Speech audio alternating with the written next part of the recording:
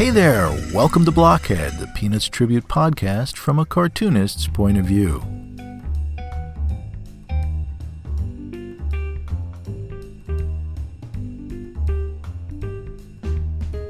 My name is Jeff Grogan, and I will be your host for the next few minutes to talk about Peanuts, Charles Schulz, and all things Charlie Brown, Linus, Lucy, and Snoopy too.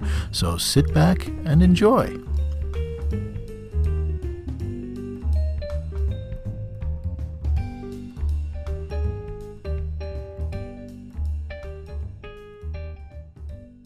Hey folks, welcome to another episode of Blockhead.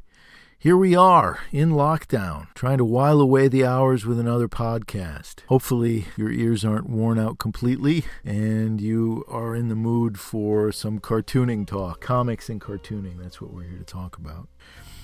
Wow, boy oh boy, it's been a strange ride, hasn't it? We are all in lockdown and working from home one way or the other. I know some of you have encountered some serious difficulty. Some of you aren't well. I hope you do get well soon.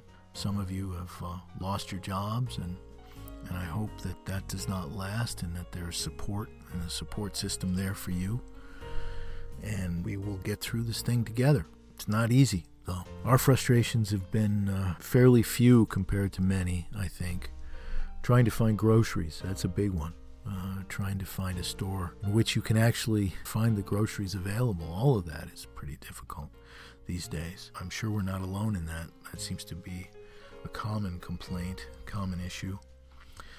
I'm spending my time, a lot of my time, transferring my classes from traditional delivery to online delivery. And that is an enormous project, much bigger project than I thought it was going to be.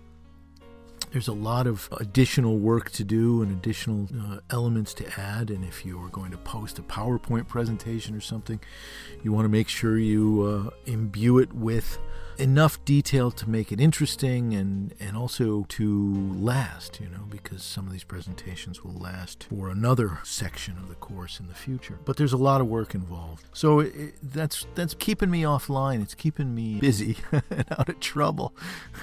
That's for sure. But it's keeping me away from Instagram, and it's making it a little tricky to get this together as quickly as I want to.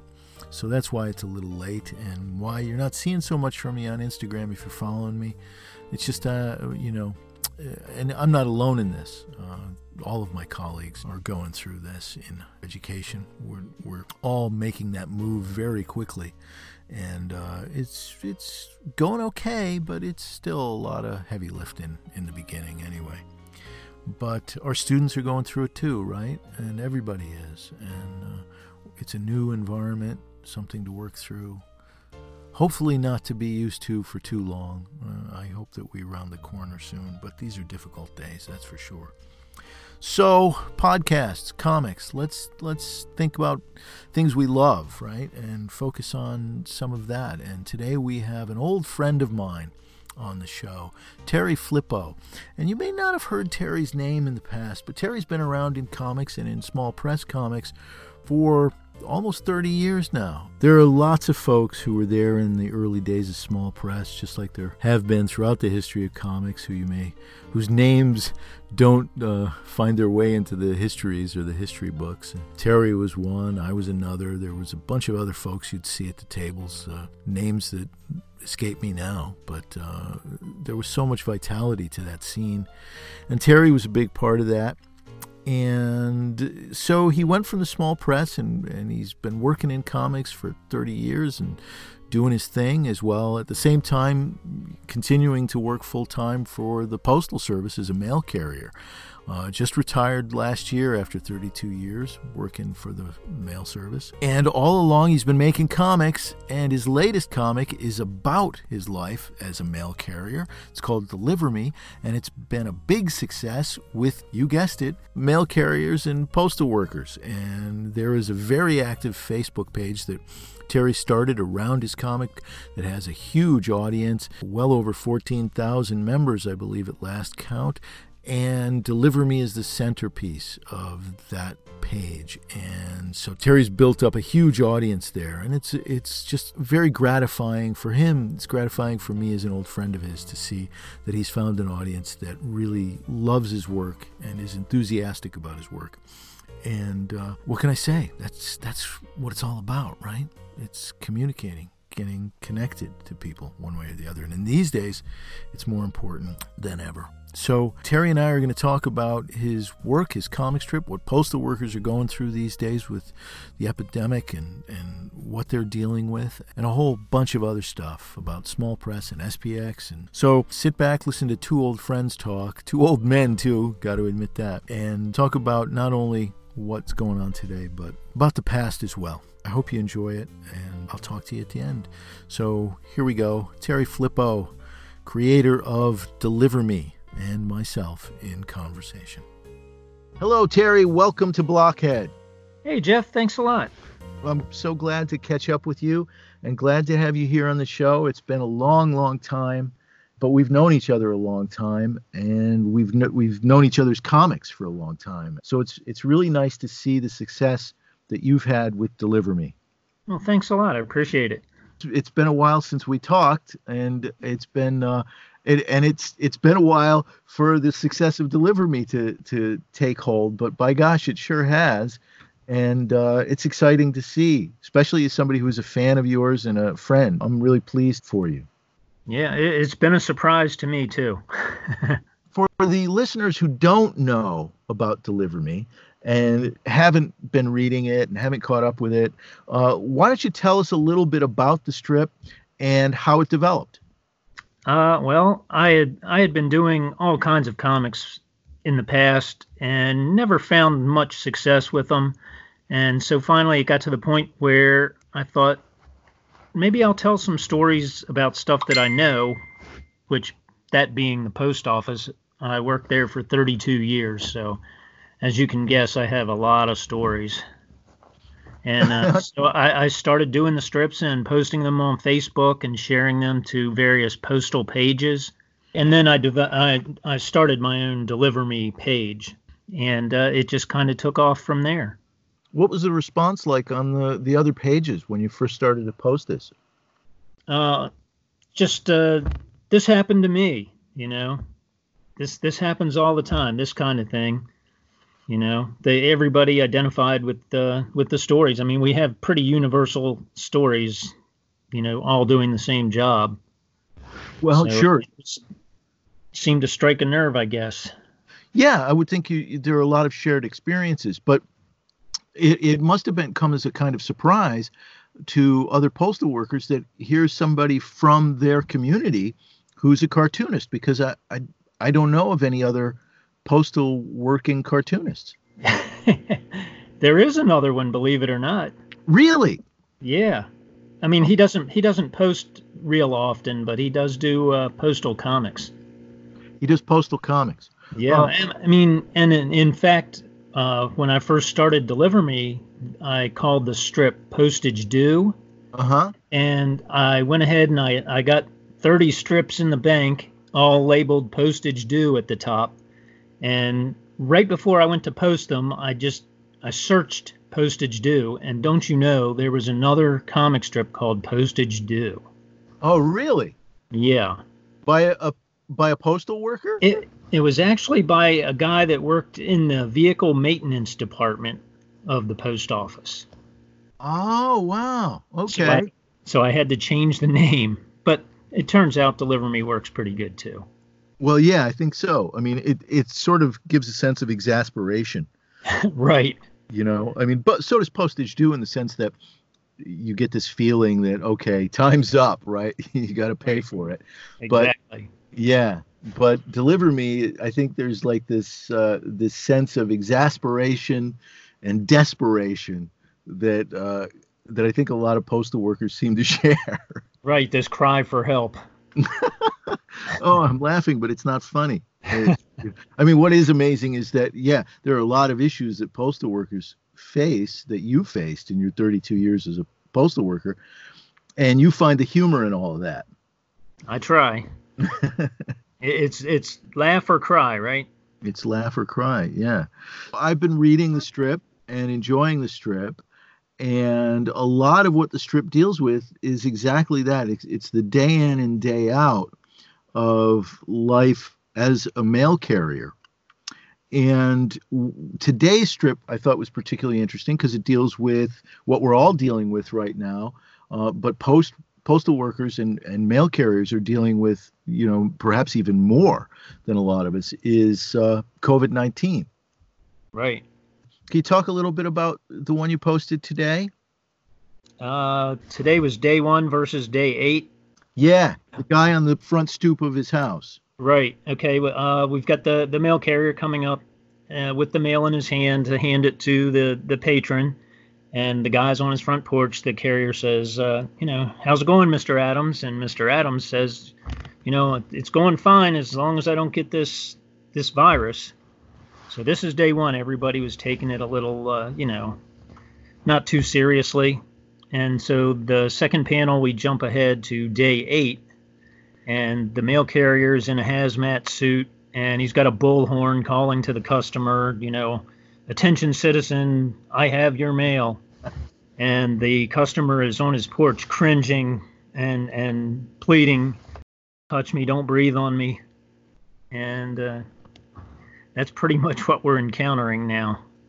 Well, and what's interesting in the strip is the homeowner is saying, don't touch me, don't come near to me. But he's not wearing any protective gear. No, he's not. And that seems to be something, unfortunately, that we're encountering all over the place. Either for lack of masks and rubber gloves and whatnot, or just this kind of, sense of imperviousness, this sense of invulnerability, that people somehow seem to have. Yeah, it runs the gambit. Run into people that are it's like, just do your job, quit complaining. And then there's other people that are like, I'm in fear for my family and myself. I don't want to pick something up and take it home to my family. Right. And so how are mail carriers dealing with COVID-19 right now, and how are they coping? As best they can, I guess. They're taking precautions where they can. A lot of them are not depending on the Postal Service to take care of them. They're buying their own wipes and their own masks and gloves and such. So they're doing the best they can. They're doing the best they can, but they don't have a lot of support. Not really, no. So I've heard of some offices where a manager will take it upon themselves to go out and buy the supplies. Right. The Postal Service talks a good game, but from what I've heard, they're not following through real well. And is that true of the support that you feel or don't feel from administration and management, generally speaking? In the day-to-day as well? Oh, yeah. It's a systemic problem. It is, and that's because, there's a sense that the distance between the mail carriers and those working on site and those working in management is there's just no connection there. No. For management, it's all about numbers. It's do what you have to do to get the numbers. And a lot of them take that to heart. Yeah, but, at the same time, they ask an awful lot of postal carriers. What is it? I want to say Green Lantern's oath in Brightest Day and Blackest Night. What's the postal oath of the mail carrier? Go right through rain, snow. Yeah. Of dark of night. Which we do dark of night too nowadays. Yeah, you seem to. And you're out there on the street. You're Saturdays, Sundays, delivering at all different times. Sometimes the mail arrives. Our regular mail arrives at noon usually here at home, and then sometimes we get another delivery later in the day, or certainly on Sundays when we didn't before, and in all kinds of weather. So there's a lot asked of you guys that I think we all take for granted. Oh, yeah. And I think it's worse now because they've got a lot more sick calls and such, to cover when you have an open route, you've got to cover that route somehow. That's 8 hours that has to be covered one way or another. So Right. it more often than not, it's take a regular carrier, make him carry his route, and then make him carry 2 hours of someone else's route or more. So tell us a little bit about what your life as a mail carrier was like. Some of the day-to-day, but also some of the experiences you had. Oh God, you're putting me on the spot here. Well, it's okay. Take your time, Terry. But I think it's of interest to know what, particularly as backstory to the strip, knowing a little bit about what you experienced as a mail carrier. First of all, every day. For example, did you drive a truck or did you push a cart? Oh no, I had a mail truck. I had what they call a park and loop route, where you drive, say, from corner to corner, and you get out at each corner and deliver that block, both sides of the street, then get back in and move to the next corner. Okay. So that was most of my route, and then I had some. They're called cluster boxes, or CBU, cluster box units, where you have like maybe townhouses or apartments, and everybody gets their mail in a set spot. So I had some of that too. Where were you delivering the mail? What area? I delivered in outside of Frederick, Maryland, which is a suburb of Baltimore. Right. About 35 miles away from Baltimore. It's kind of a rural community, but it's growing. Then you got out, and what kind of distance would you be walking? I would guess maybe, I never clocked it, but it was probably 7 or 8 miles a day. Was this pushing a cart, or did you have a backpack, or when you were, I know you had the truck, but then when you got out to deliver the mail door to door? Yeah, you had a mail satchel. Okay. So you carried that everywhere. Right. And with the advent of Amazon, you would get out and you would carry the mail and whatever packages you could fit into your satchel. And after that, then you would drive to each house that had a package. So, I mean, Amazon completely changed the postal service. Not only in terms of what you had to carry. Right, just the amount of time that it would take in a day. If, before you would have a couple of packages that you could fit in your bag and you could carry it down the street. But now it's like you do that and then you have to go back and backtrack and deliver packages to maybe 8 or 10 houses in each loop that you would deliver. So it added a lot of time, and the post office, their opinion was it doesn't take any longer. Even though you're running back and forth all the time. Right. Correct. I would also think the weight of what you're carrying varies, and your back would begin to suffer and your legs would begin to suffer because you're not pushing a cart.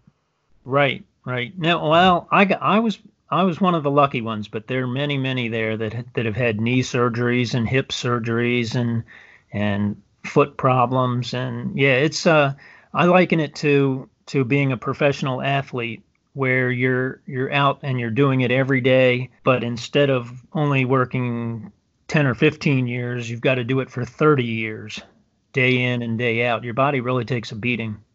Yeah. And do you have any lasting effects from all of this heavy lifting? Knock on wood, no. Yeah. Okay. I'm one of the lucky ones. Has all of this stuff found its way into the comic strip? Oh, yeah. Yeah. It's a physical and a mental toll it's taken. I mean, when it gets around Christmas time, yeah, and the volume is up, the parcels are heavy, and it gets dark at 4:30. Right. So you're racing not only the clock, but you're racing the sun. Yeah. Because you can imagine the worst job to have after dark is being outside in the cold, in the dark, trying to read. Oh my gosh. Yeah. We just take it for granted. You know where everything goes. Yeah. You still have to be able to read the mail, though. I mean, it's a challenge. That's why you see them out there with headlamps on in December, January. And is that provided by the post office? They say they are. I mean, if you request one, they'll try to find you one. if they have enough, but most people that I know and me personally bought our own. And you didn't get compensated for that. No. It's clear that there's some kind of disconnect between, those people who are ordering you to do these things and the people who are on the ground. Not that that comes as any surprise, because that seems to be the case in almost every, kind of large business environment. Right. Right. And we would always say whenever a carrier went on to become management, that they suffered management amnesia. They forgot completely what it was like to actually do the job. And they just followed the management line, Yeah, because they're getting pressured in a different way. Right. So right. How many hours a day were you out on delivering mail? Actually on the street? Yeah. Probably about 6-7 hours. And then how many hours were you in the facility getting your mail together to go out every day? It averaged between an hour and a half to 2 or 3 hours. So we're talking about 9-10 hour days. Pretty much. For 30 years. Yep. And 6 days a week? No. Well, occasionally when they were really hard up for help, but most of the time it was 5 days a week, and I would have rotating days off. So I would be off on Sunday, say Sunday, Monday 1 week. The week after that, I would be off Sunday, Tuesday, then Sunday, Wednesday. So the day off rotated. That's no fun. Not really. That's a lot of Saturdays to work. It's a lot of Saturdays to work, and it makes it difficult when you're raising a family and kids are home from school. And right. You miss a lot. You miss a lot, and your family wants to do something. Right. In your career as a mail carrier, are there any incidents that really stand out to you as you look back on it that would come as a surprise to any of us? I had my share of dog encounters, which everybody hears. Oh, yeah. Yeah, I took the mail up on a porch one time, and the screen door was shut, but the interior door was open. And this dog heard me coming, and he jumped up and hit the screen door and pushed it open. And as soon as I heard him coming, I took off running, and there was nowhere to go except for a pickup truck, so I jumped in back of the pickup truck. Oh, my God. And just waited until the owner came and got him. Oh, how long was that? Oh, it wasn't long. I mean, they heard him hit the door. As soon as he was out the door, they were after him. So dogs are an ongoing problem. Yeah, unfamiliar dogs are. I mean, there's just as many dogs that you know and you like, and sometimes you take treats to, even though you're not supposed to. But there's a lot of good dogs out there too. Yeah, we're all not supposed to bring our dogs treats, but we do anyway. Right. Yeah, I'm always doing that. So there's the dog problem. Okay. What other kinds of issues did you encounter, or moments did you encounter that stay in your mind? You have the irate customer every now and then. They're waiting for a package or they're waiting for a check, more like. Mm-hmm. And they want to take it out on you, and you just have to not lose your cool and try to explain to them that, you can only deliver the mail that you've got. Right. A lot of people don't understand that. They don't want to hear it.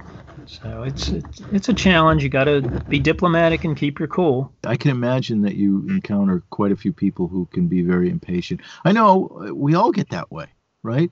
Waiting for the mail to come and waiting for a check or something like that. Sure, especially when you're dependent upon it. But even still, the mail carrier is kind of helpless in that regard. Right. And with Amazon, it's really bad because with that 1 or 2 day delivery, they order it and they're looking for it. And sometimes it's just not there, especially as time has gone on. It used to be a very regular thing with Prime that you'd get it in 2 days. But now it seems to be 3-4 days. It could be anywhere in that range. Oh, yeah. With COVID-19, I don't think they're even guaranteeing anymore. Right. With COVID-19, it's a whole different ballgame entirely.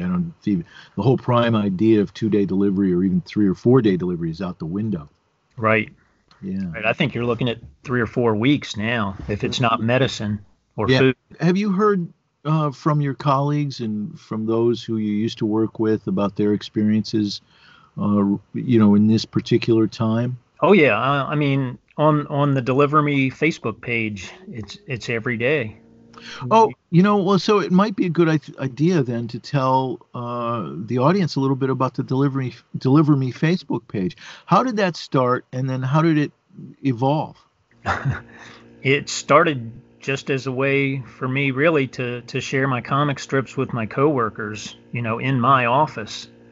But it just grew. People shared it, and of course I would put the strips on other postal pages and direct them to the Deliver Me page.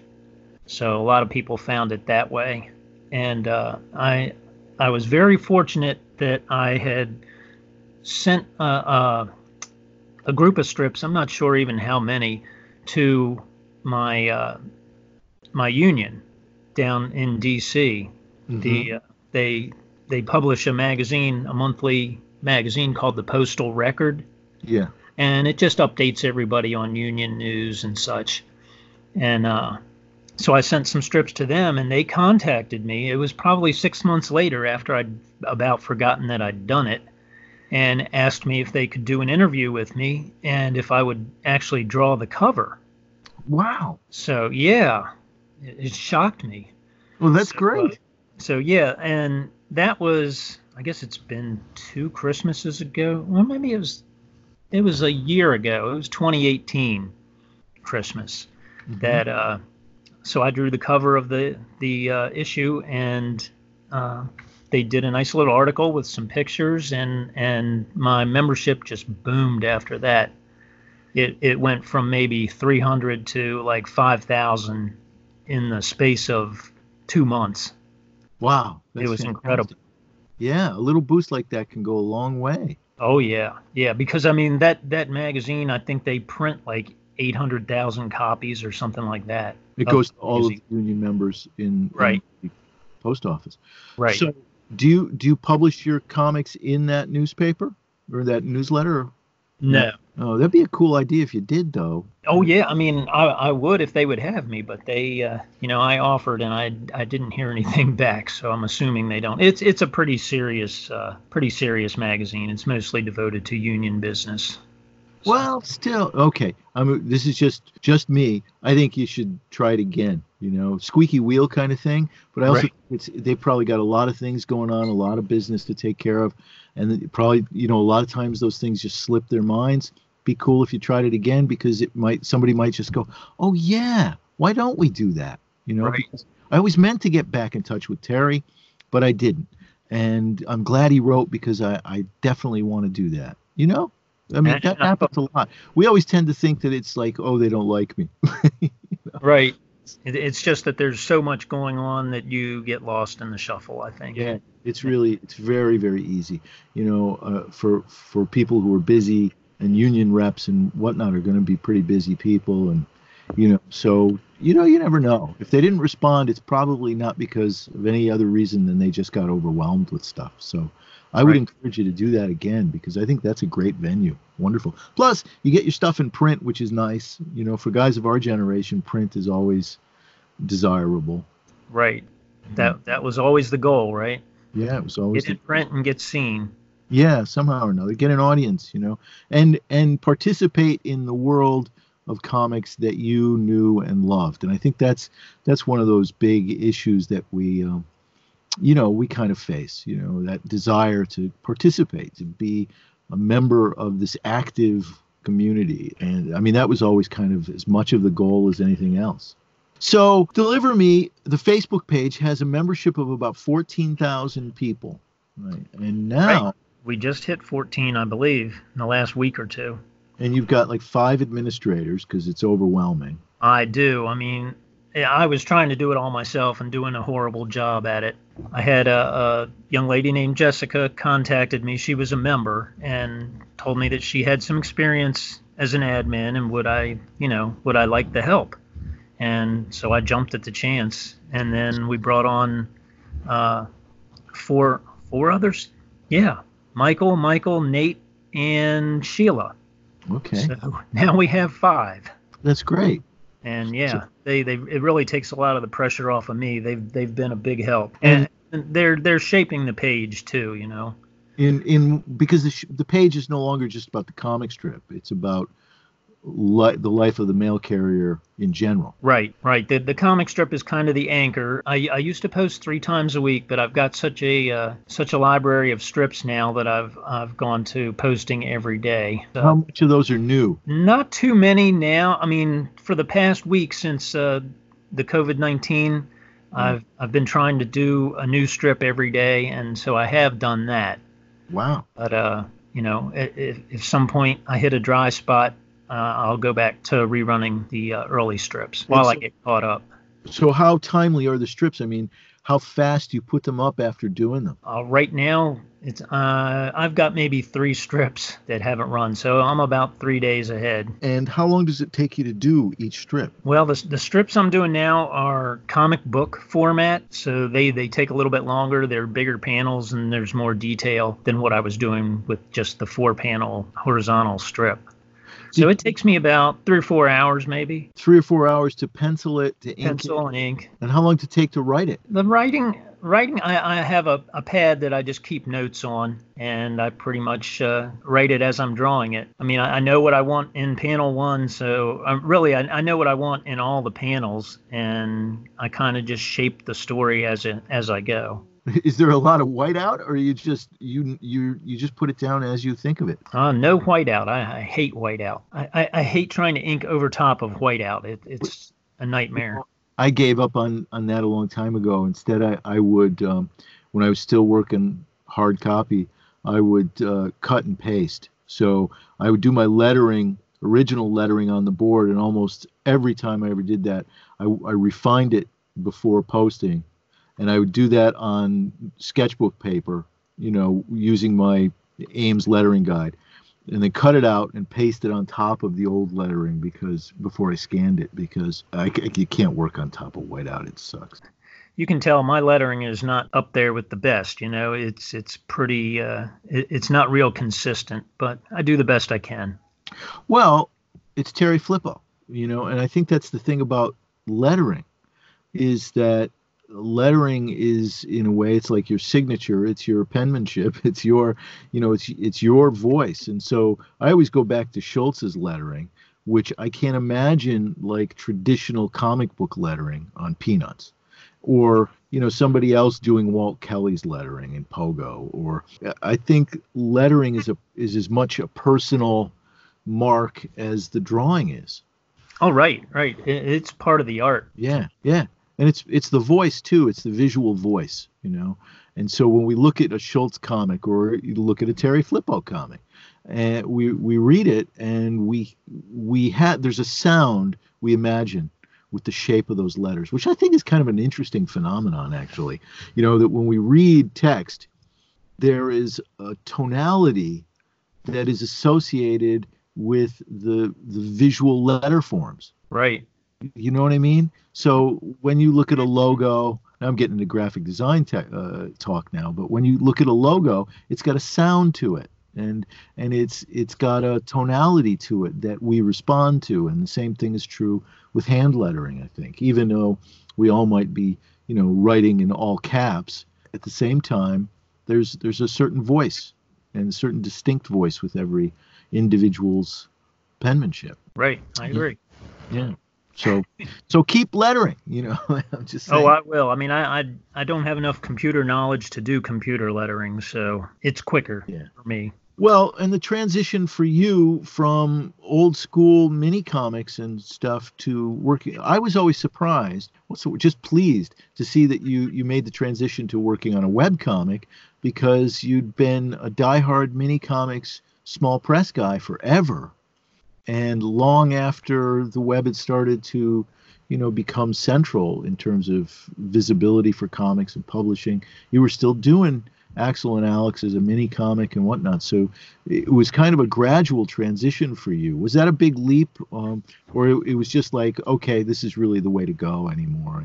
Yeah, it was more a way to get the work out there immediately and get feedback. That's the best part. If you work on enough material to make a book that you're going to print, it's going to take you 3 or 4 months. It did me anyway.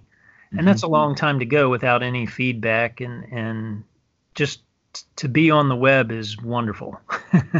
Yeah, You get instant feedback, good or bad, and you know that people are reading it. So that's a great feeling. yeah. I think that's got to be very gratifying, especially after spending years in the small press mini comics trenches, isolated from one another and corresponding primarily by mail in those days. Right. That's how you and I got started, wasn't it? Yeah, it is, right? That's how we got started, was through the mail, and I loved, as we've said privately to one another, I loved those letters that we shared in those days. I always looked forward to them. And it was a time in my life, and this was one of the things that maybe has been lost with the movement to communicating online. I used to love getting letters. It was and I loved writing letters, and I used to take a lot of time when I wrote you. I would take a lot of time writing those letters. I would spend, an hour making sure that I said, or more than that, I'd spend hours writing them, making sure I said what I wanted to say exactly the way I wanted to say it, Right. It's a lost art. I mean, it's a far cry from great comic, dude. I know. It really is. What you get now. Yeah, it's the kind of thing where, and you would save those letters. I still, as I mentioned to you the other day, I still have your letters. I still have letters from one of my dearest friends from art school who passed away several years ago. I saved those letters that we shared when we were teenagers, and I have my letters from my wife when we were young, and those too. Yeah, there was something about. I think that's the lost art, just as you said. And also the anticipation was really rich. You would send a letter; it might be a week and a half before you heard back, and but you couldn't wait to, every day I used to go to the mailbox and look for letters, in those days. And there was also, I think, within the comics community, there was a kind of isolation when we go back on that period of time and before the internet, which seems like eons ago. There was a sense of separateness, of isolation, because you experienced the reading of comics by yourself and the enjoyment and the reading of the letters pages by yourself. And so, and when I was a kid, and I don't know if you had this experience too, I bought most of my comics at a local drugstore. And it was before comic shops. So I didn't have a community, of people at the comic shop to talk to. It was all on my own, and I couldn't talk about it with my friends. They just, in those days, it was kind of something to, poke fun at. Right. If you loved comics. Right. Yeah, I used to get mine from 7-Eleven. I would ride my bike to 7-Eleven. They had the spinner rack in the corner. Uh-huh. We would know new comics come in on, I believe it was like Tuesdays and Thursdays or something back in those days. Yep. And we would be there, and we would wait for them to cut open the bundle to put the comics on the rack. It was crazy. Yeah. But, this was my brother and I, so we were obsessed back then. It was nuts. And then we had a newsstand that sold comics, and they had probably a bigger selection.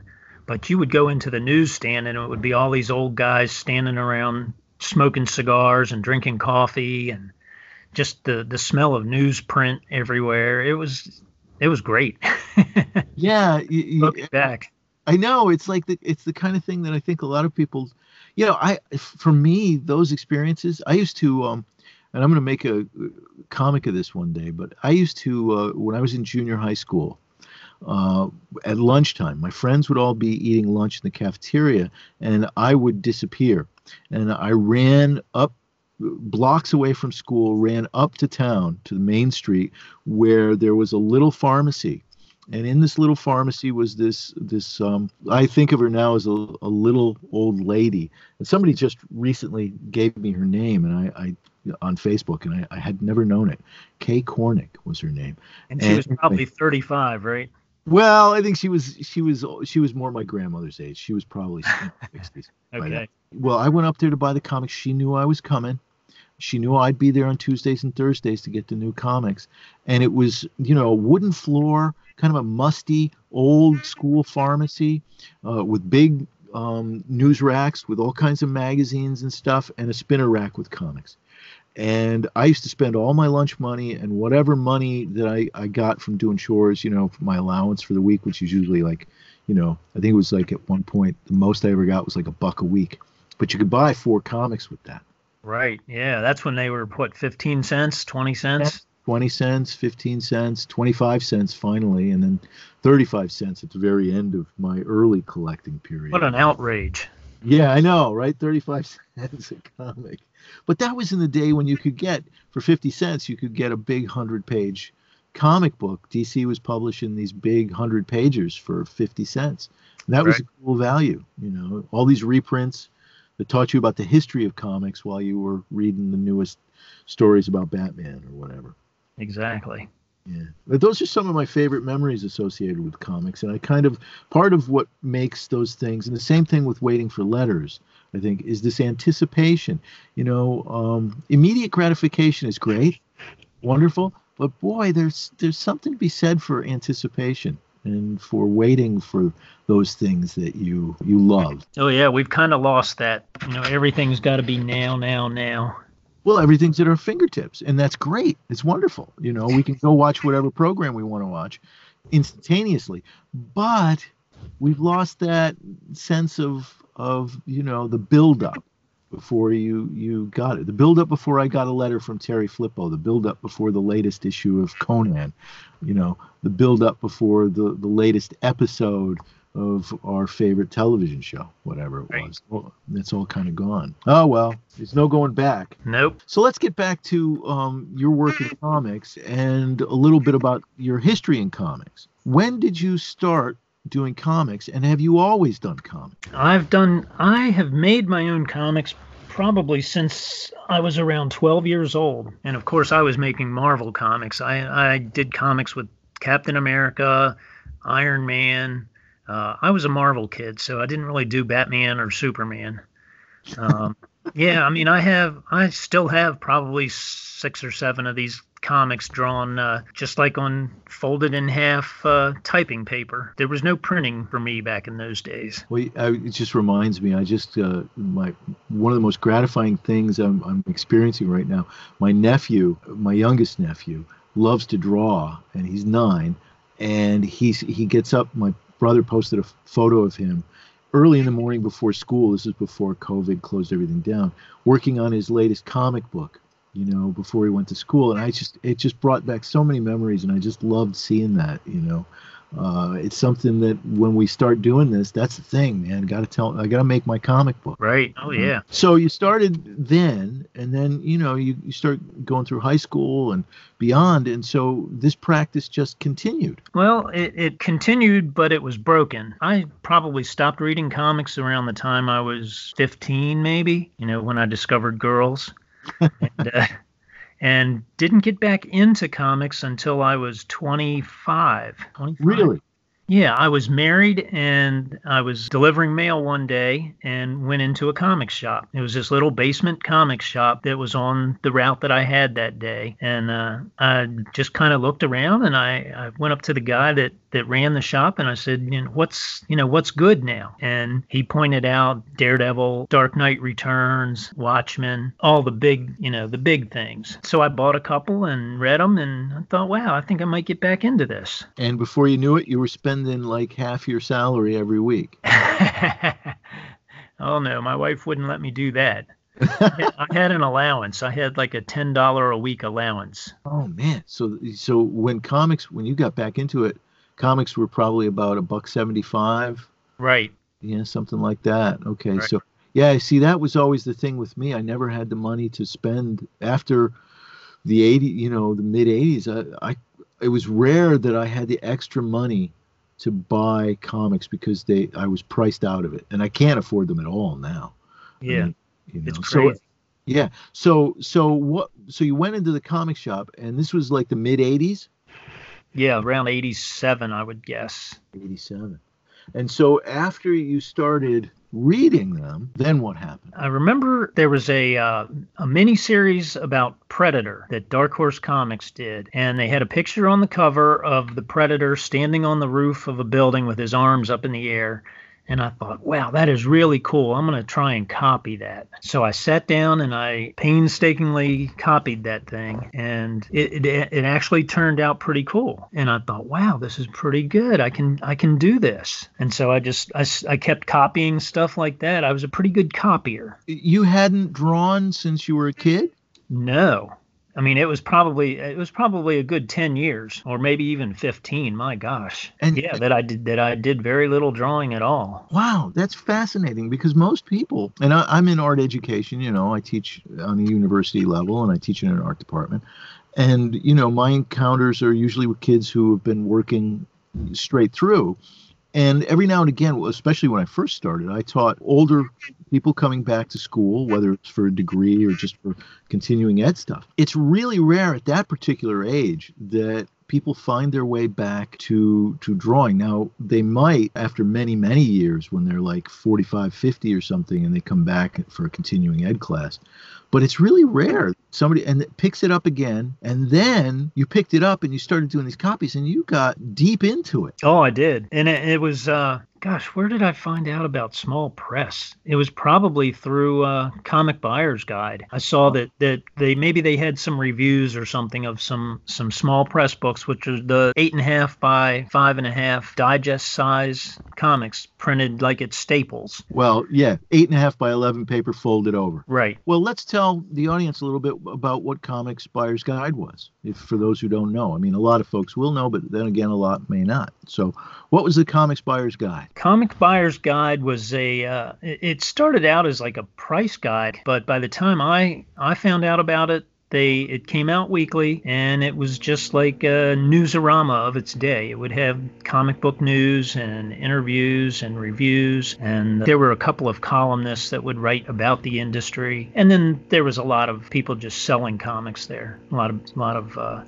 mail order, that kind of stuff. This was before Wizard, for Right. folks that remember Wizard. The Comics Journal was out, but the Comics Journal was focused on a different idea about comics than the Comics Buyer's Guide. And I think, were there any other major magazines published about comics? I think those were the two, right? You had Comics Buyer's Guide, which was all about pretty much mainstream and also about the business. And it was much more, in a way, much more like a fan publication in the sense that it didn't look critically at the work or at the industry. And then you had the Comics Journal, which was much more critical. Right. Yeah. Comic Buyer's Guide was more collector focused, I believe. Yes, exactly. That's a great way of distinguishing it. Yeah. And it was an odd size. It was like a tabloid size folded over kind of thing. And it was on newsprint, just as the Comics Journal was. Right. Right. So they had that quality about them. But this was basically where comic fans congregated along with the letters pages in comics. Right. All this was way pre-internet. Certainly through the 60s, 70s. I mean, I don't know when Comics Buyers began, but I think Comics Journal began sometime in the 70s, late 70s maybe, I'm not sure. I'm not sure if I'm correct in my history. There was a thing called the Menominee Falls Gazette, I think it was called. I'm not sure if that's correct. But I think that predates me. Yeah, I'm not sure if that became the Comics Journal or not. I'll have to look into that a little bit. But anyway, if Tom Spurgeon was here, he could tell me. But he's not with us any longer, unfortunately. Right. But Tom, wherever you are, we're thinking of you. So there was the Comics Buyer's Guide, and the Comics Buyer's Guide had in it collector stuff and a big ad section in the back. Right. That's where I found you. That's where you found me, in the ad section in That's the back. Right. Where people might advertise not only their collections and whatever they had for sale of old issues and whatnot, but that's also where you could find information about small press books, because people like myself would take out those little ads that cost maybe $20 or something. Yeah. And it ran for 2 weeks. And it was a little black and white 3x2 ad or something like that. Right. And it was through finding you and some of the other guys that would advertise back there that I found out that there was this whole other world of comic book publishing, that it wasn't just Marvel and DC, that people were making and and printing their own comics and trading and selling, and it really appealed to me. Oh, it did to me too. It was exciting to realize there was this whole world out there. Right. You didn't have to work for Marvel and DC. Not at that point, because there were multiple distributors. There was Diamond, but there was also, who else was there? Capital City, was it called? I think so, yeah. Yeah, and maybe a couple of others. And you could solicit your stuff to any one of those folks and get it in comic shops. Right. If they accepted you, you know. Right. And you had the money to do the print run. Right. That's why I stuck to photocopied comics. I mean, I was in an amateur press association where it would be 25 guys, and they would all do their own comics, and then they would print them up and send a copy to each person in the club, and everybody would read the comics that they got in the mail and review them. And every 3 months or so, their reviews would be put into a little magazine that was sent to everybody in the group. So you could get reviews from your peers in small press. That was great. It was invaluable. Oh, it was a lot of fun. Again, you felt connected in a way that was so important in order for you to continue. Right. And you could see what other people like you were doing. There wasn't a lot of superhero stuff there. You know, it was all a variety of different things. Whatever floated your boat, you could do a comic strip about it, you know, and get it out there and share it and get feedback. And it was wonderful. You know, that's what's wonderful about being able to publish online, is that there's a diversity of voices and points of view that wasn't possible in those days in the mainstream, because in those days there were gatekeepers, and they had, the bottom line was always the issue. How many people is this going to appeal to? And they had to appeal to the broadest possible spectrum. So they may not be interested in a strip about postal carriers and mail carriers because they didn't think it was going to appeal to the general population. But you can do that now, and there is an audience for it, because you don't need 5 million people reading your comic book or your comic strip. You only need however many are interested, you know, and you built an audience that is significant, particularly with, you know, today when we talk about niche audiences and being broken up into a lot of different components. But in those days, the bottom line, you know, suggested you had to make sure your comics appealed to this broad swath of people. Right, and now the common belief is almost vice versa. You want to appeal to a small group of people that are enthusiastic about your work. Yeah, I think that's a really good point. Finding an audience that it doesn't have to be big as long as they're enthusiastic. Right. I mean, the audience these days is so fragmented. I mean, you can see it on television. How many people watch ABC on a given day? You know, it's no longer CBS, NBC, ABC. Right. You got Netflix, you got Hulu, you've got any number of choices, and so you're not going to appeal to everybody. Yeah, it's true, and there's no need to. You just need to appeal to your crowd, whoever they are. Right. And I think the trick is finding your crowd, which I've never been able to do, but you have, and I'm really glad that you did, because it's so gratifying to see, from my perspective as an old friend and as a fan of your stuff, to see that you've gotten to this place where you've got a great audience who's really enthusiastic about delivering. Thanks. Yeah, I'm very fortunate. Yeah, it is fortunate, but it came after a lot of hard work and a lot of trial and error. Yep. So you started, drawing and focusing on mini comics and getting excited about this. Had you begun to make comics before you started exploring the world of mini comics again? Or, had you bought a couple of comics and that inspired you to start making your own? I don't think I really started making my own until I had acquired some mini comics. Do you remember what those were? Aside from Dr. Speck, which was your comic was a normal sized comic book, the 6x9 comic book. Some of the ones that I found were Amoeba Adventures. Have you ever heard of that? No. That was one of the first. I think I read about that in Tony Isabella's column in Comic Buyer's Guide. Okay. Tony Isabella used to write. It was great. He was so open you could send him his stuff and he would write about you. Right. You know, Yeah. your stuff, and he was a really kind reviewer to people who were enthusiastic. I think all he wanted to do was encourage the enthusiasm among these other creators. Right. So I discovered Amoeba Adventures through him and ordered a copy and looked at it, and I was like, I think I could do this. And so I gave it a shot. And that's Axel and Alex. So Axel and Alex was your first foray into your own storytelling. Yep, it was. And for those who have never seen Terry's earlier work, tell us about Axel and Alex. Axel and Alex was a story about a little boy who mail ordered a robot, and this robot became his constant companion, and that was it. I mean, in the beginning, it was an adventure strip and an adventure comic book, and I did that for a few issues, and it was tough. It's hard to do adventure stuff if you're not Marvel or DC. And eventually, a few years later, it morphed into a humor strip, and I kind of changed the look of the characters. The robot was not this big giant robot anymore. He was a spindly little robot that Alex, the little boy, had mail ordered through a comic book. He had an old comic book that he got from his grandfather, and you know how the ads used to be back in the 60s. There was ads for everything. Sea monkeys. Right. Oh yeah. Yeah. And that eventually came into the series too. He ordered the robot first. Yeah. And basically Axel and Alex became my homage to Calvin and Hobbes. I always thought of Gigantor initially when I encountered, Axel and Alex. That was the first thing I thought of. Do you remember that show? Oh, yeah. But then, I was just going to mention Calvin and Hobbes. So it became an homage in a way. That's great. Yeah. Instead of a tiger, it was a robot. Yeah. And you had modest success with Axel and Alex over the years. People that saw it liked it, but not many people saw it, to be honest.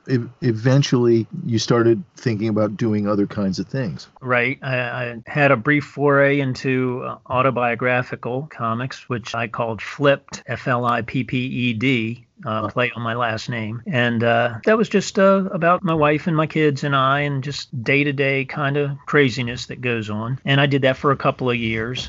And eventually I worked my way around to the post office. Right, because it just seemed like a natural fit. Right. Right what you know. And 32 years of craziness, I knew that. So, for better or for worse, you knew all that. That's right. I said, let's go there and see what happens. Right. And it's really interesting how that paid off and how it really shows the truth in that adage, write what you know. Yeah. Yeah, it worked out very well. And so now you're going to be publishing your second book? Hopefully, fingers crossed. It's with the designer right now. Okay. And then so it'll be out, you think, this summer? I hope. Yeah, I'm hoping within the next few weeks. I don't know how. I publish through Amazon.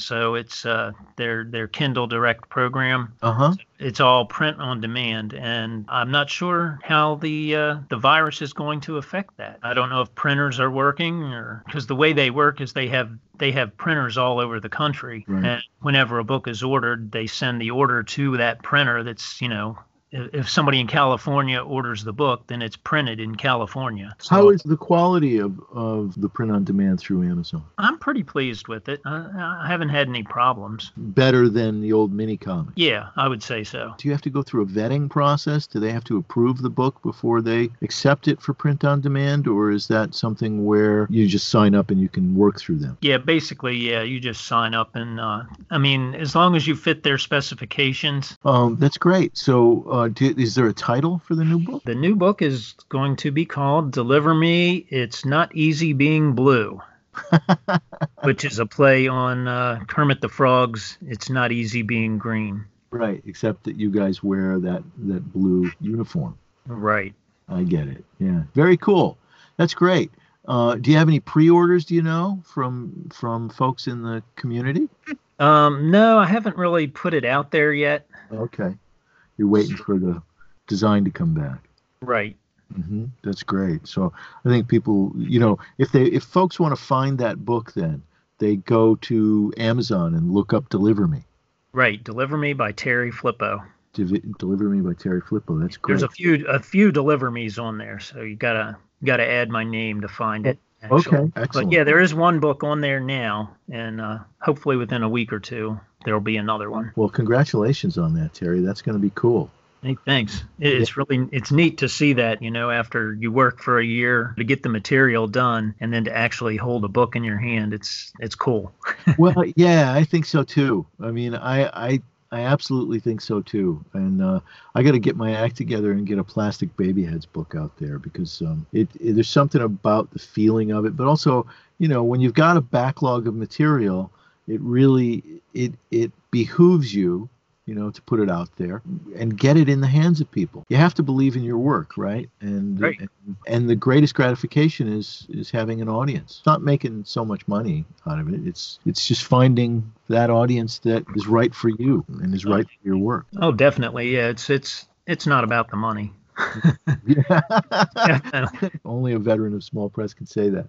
Getting back to the career and the history in comics, once you started on Axel and Alex, then you started to do, fortunately enough, you lived right around the corner from SPX. Right. The Small Press Expo in Bethesda, Maryland, which is probably about, 30, 35 miles from my house. Uh-huh. So that was a big show where all the small press people would go, and you'd buy a table or rent a table, actually. Mm-hmm. And you'd sit there for 2-3 days. It might be 3 days now, but in the beginning, I think it was 2 days, and people would come through the door and just walk by your table and look at your stuff and buy it or keep walking. Yeah, I'm not sure if you were exhibiting before I was, but you were pretty much going there right from the beginning. Yeah, the first one that I went, I just attended as a fan, and it was the second year, I think, and they recently, I think, celebrated 25 years. It's at least 25, right? Yeah, something like that. Yeah. So I was lucky to get in on the ground floor. Yeah. And so what was it like in those days in the beginning? What was SPX like? How big was it? How many people were exhibiting, and what was the environment? What did it feel like? Kind of felt like a swap meet, I mean, everything in those days, the majority of it was the small photocopied books. I mean, if you go there now, it's crazy. Everybody's got their professionally printed books now. Mm-hmm. And but in the old days, it was just guys like me, You'd go to Staples and make yourself some books and take them and put them out on the table. and you'd find all kinds of crazy material. Oh yeah. No, yeah. That was the great thing about SPX, it was stuff that you would never ever see in a comic book store. Yeah.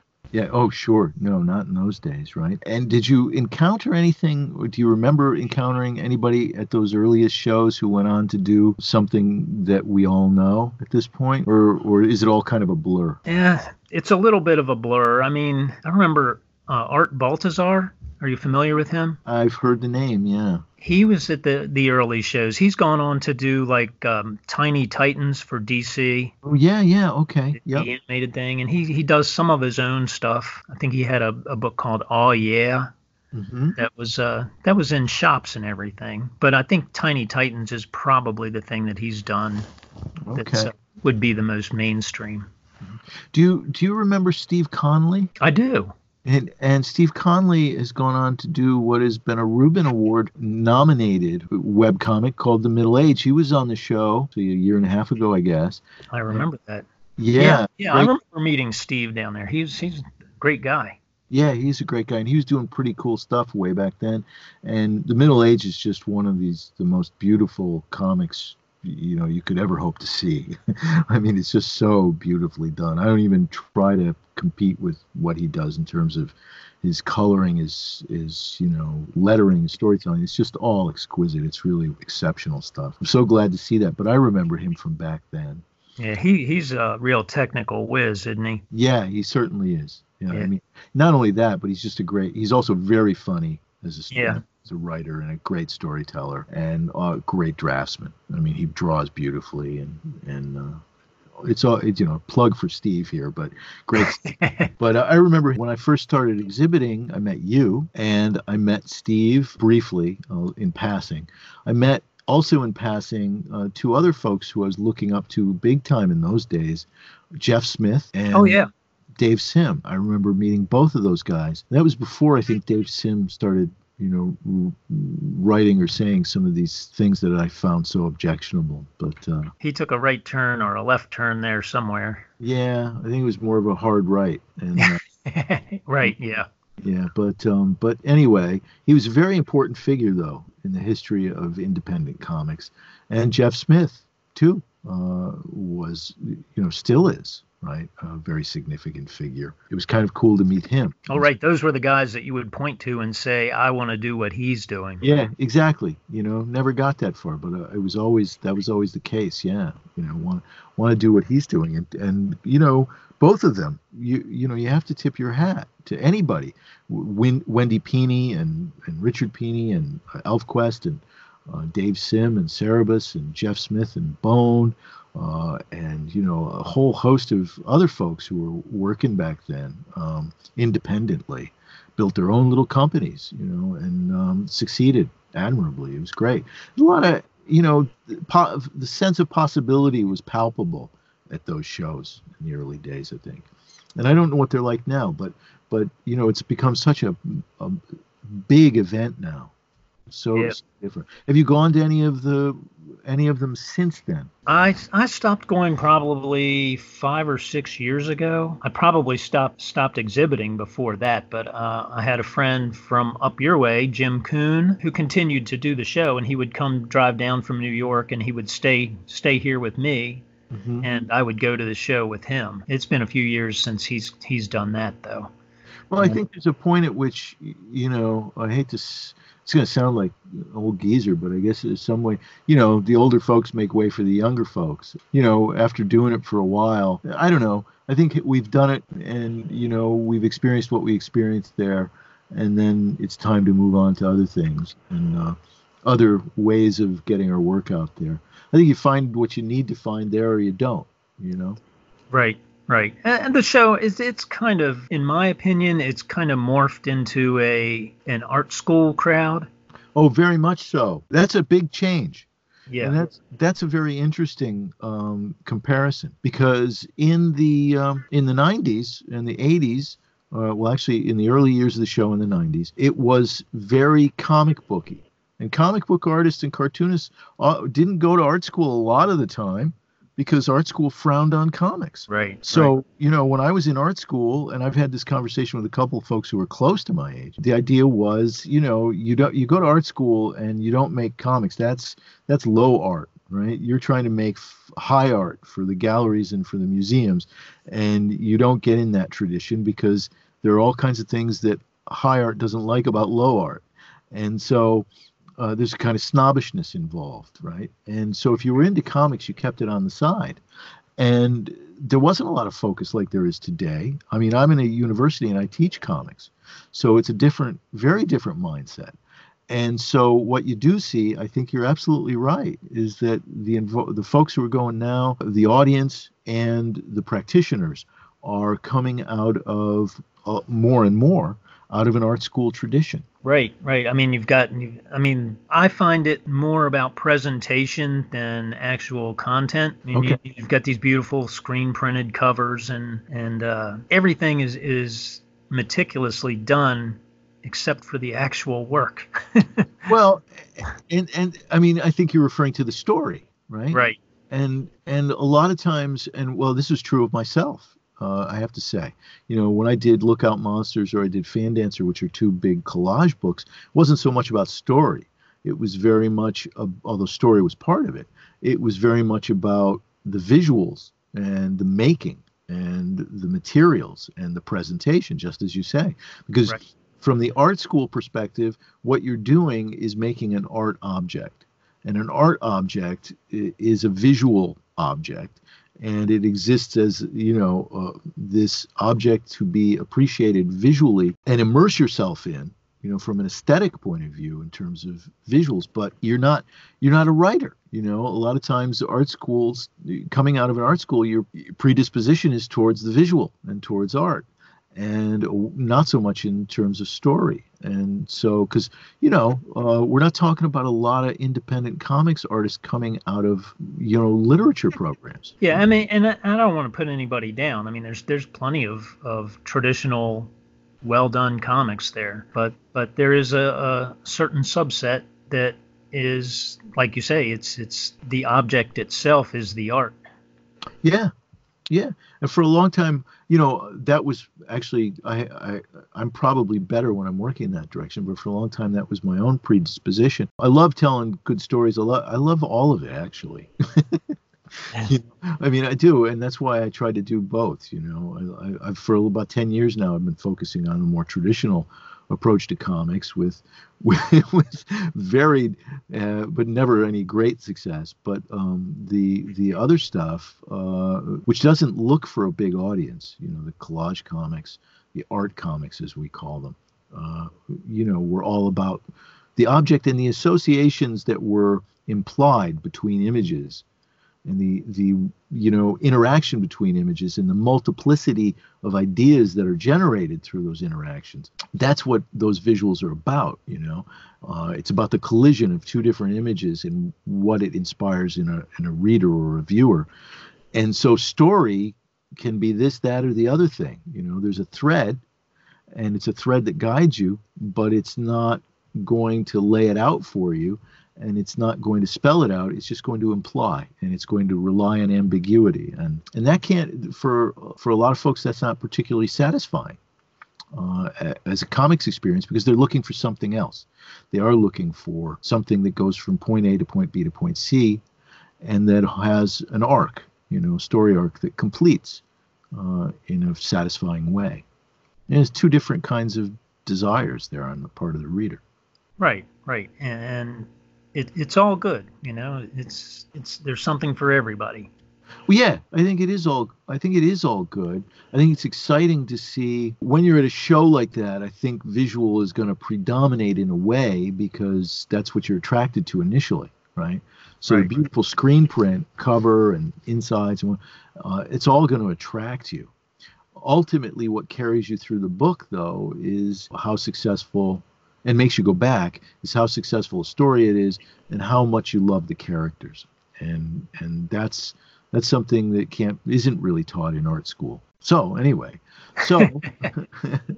oh well, it's interesting. I guess the point is that we have a history in regard to some of this stuff, and so you can always look back and theorize and sort of sum up what your experience has been. And it'll be interesting, we won't be around to know, but it'll be interesting to see how it continues to develop over the years. Right now, it's that. But also, I think at these shows, too, you find a lot of folks who are webcomics artists who are printing their books who are doing a more traditional approach. And some of them are very, very, very good. Right. Oh, yeah. Yeah. There's great. I mean, I would always come home with an armful of books. Yeah. When I go down there. I would usually end up spending more than what I made. Oh gosh, which I think is probably fairly common at those shows. Yeah, I never made any great amount of money. The best show I ever had was not an SPX. It was when the New York Comic Con just began at the Javits Center 10, 12 years ago or so, and I did that show. I got half a table, and I made really good, not great money, but I did pretty good. That was exciting. That was a lot of fun. But then it quickly became such a big event that you couldn't get in anymore, or it cost 3 times more than that, 4 times as much, to do what you were doing before for a relatively cheap price. So, but that was the only time I ever made, a decent amount of money. Still wasn't great, but it was decent. And that's kind of what the Small Press Expo has become. It's not actually juried, but it kind of feels that way. Mm-hmm. The prices are pretty high for a guy that's printing photocopy comics, Yeah. I think a lot of people will rent a big table together as a group, right? And spread out the costs, rather than individually, and that helps if you can do that. Oh yeah. So what's next? I guess for Deliver Me, it's the book. The book comes out. And that'll be out this summer, hopefully, if we've turned the corner, perhaps with COVID. What can we do for postal workers, mail carriers now in the face of this pandemic? Do they need something from their constituency, from those of us in the public who are waiting for the mail every day? The number one thing I would say is give them space. I know a lot of them are concerned about handing the mail directly to people, which kind of is a challenge now because everybody's at home. Yeah. And they want to go out and get their mail. Yeah. I've seen lots of stories on the page of customers leaving hand sanitizer, little bottles of hand sanitizer for the carriers, masks, even toilet paper. Well, toilet paper has become quite the commodity these days. Yes, it has. Toilet paper has gone up as everything else has gone down. Right. I don't know. Mystifies me. Yeah, me too. Well, it's just everybody needs toilet paper. So, and it's disappeared, and that's quite the phenomenon. But so here we are. We never thought we'd be here, where we were. The number one item on everybody's shopping list was toilet paper, and it's become the rarest of commodities. So leaving it for a postal worker is a good thing, I would think. Everybody can use it. Yeah, so, they don't have time to go to the store. So yeah. So if people want to find Deliver Me, and they want to read Deliver Me and catch up with, your work and with what's going on in the postal community, they go to the Facebook page. The Facebook, Deliver Me ! Is the name of the Facebook group. And do you have to join in order to get No, it's actually it's a public page, so anybody you can go and just check it out. And how do I get the comic on my feed? Comic, you have to go, if you go directly to the page, it should be at the top every day. I mark it as an announcement and pin it to the top. Okay. So it should be the first thing you would see. So if you go to the page every day, okay. Right, and then if you want to see more, you can just click announcements, and that should be nothing but the cartoons. And so, Terry, have you ever thought of doing a page that's just Deliver Me the comic? I thought about it recently. It might be a good idea because, I have to say, my wife wanted to read it, who's, Deb. She's always a fan of yours. And wants to support it, but she didn't want to go through all of these posts in order to read it, and she didn't know about the announcements thing. For those who are just casual readers who might be looking for your work, it might be a viable and a worthwhile thing to do. It's something I've been considering because the comic strip has gotten a little bit buried in the other comments and articles and just posts by members. Yeah, there's just so much going on the Deliver Me page. It's so active, which is great to see. It's fantastic. Yeah, we've got a great community there. It's unbelievable. Great amount of support, great amount of dialogue. I think it's fantastic. It's a wonderful voice and platform for mail carriers and people in the postal service. Right. We've got members that work for UPS. Oh, wow. We've got a couple of members that are Canada Post and Britain Post. Really? It's international. Yeah, well, in a manner of speaking. I mean, it's not a big constituency, but they are there. That's pretty cool. Yeah. Again, so you've got that going, but yeah, just for the casual reader. But and I think that's the thing that's daunting. If you are a casual reader, and you're just interested in the comic, and you go to the page, unless you know what you were just saying about the announcements, you're gonna find it frustrating to find the strip among all this other stuff.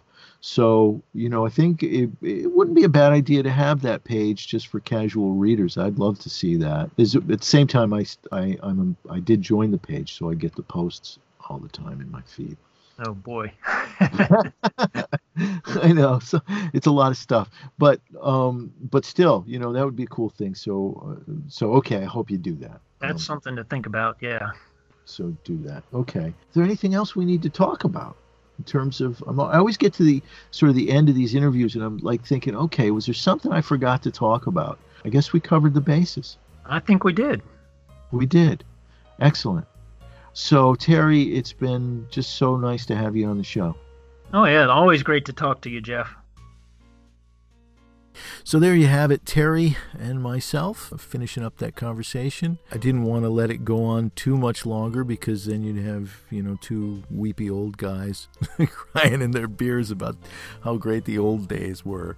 Oh, I don't know. It was our life, right? So it's not that they're any better or any worse. It's just that they were our experiences. Folks at SPX nowadays are having their experiences, and one day they'll be old people looking back on the days. Do you remember when? Yeah.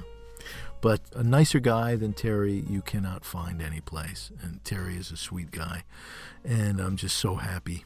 I really am. I'm just so happy for him. It's great. And I don't think he ever wanted anything more than an audience that was supportive and enthusiastic. And he's got it every day right there on the Deliver Me page. And you should definitely check it out. Even if you're not a postal worker, you'll still find it something you can relate to and something that's funny. And it's really about connecting, right? That's what comics are in general. It's a place we connect. And one cartoonist connects with an audience. And I think that's really important. Something that we should not take for granted today, as we are all hungering for connection one way or the other in this circumstance we find ourselves.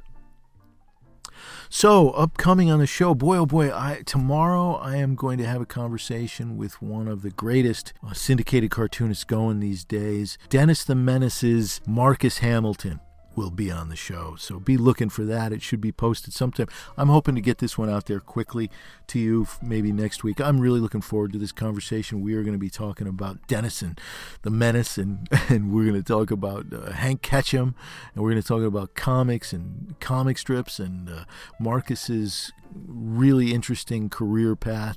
He's got a great story to tell, and it's a story about second chances, and I think you'll find it really inspiring. And I'm looking forward to having that conversation with him tomorrow. So be on the lookout for that.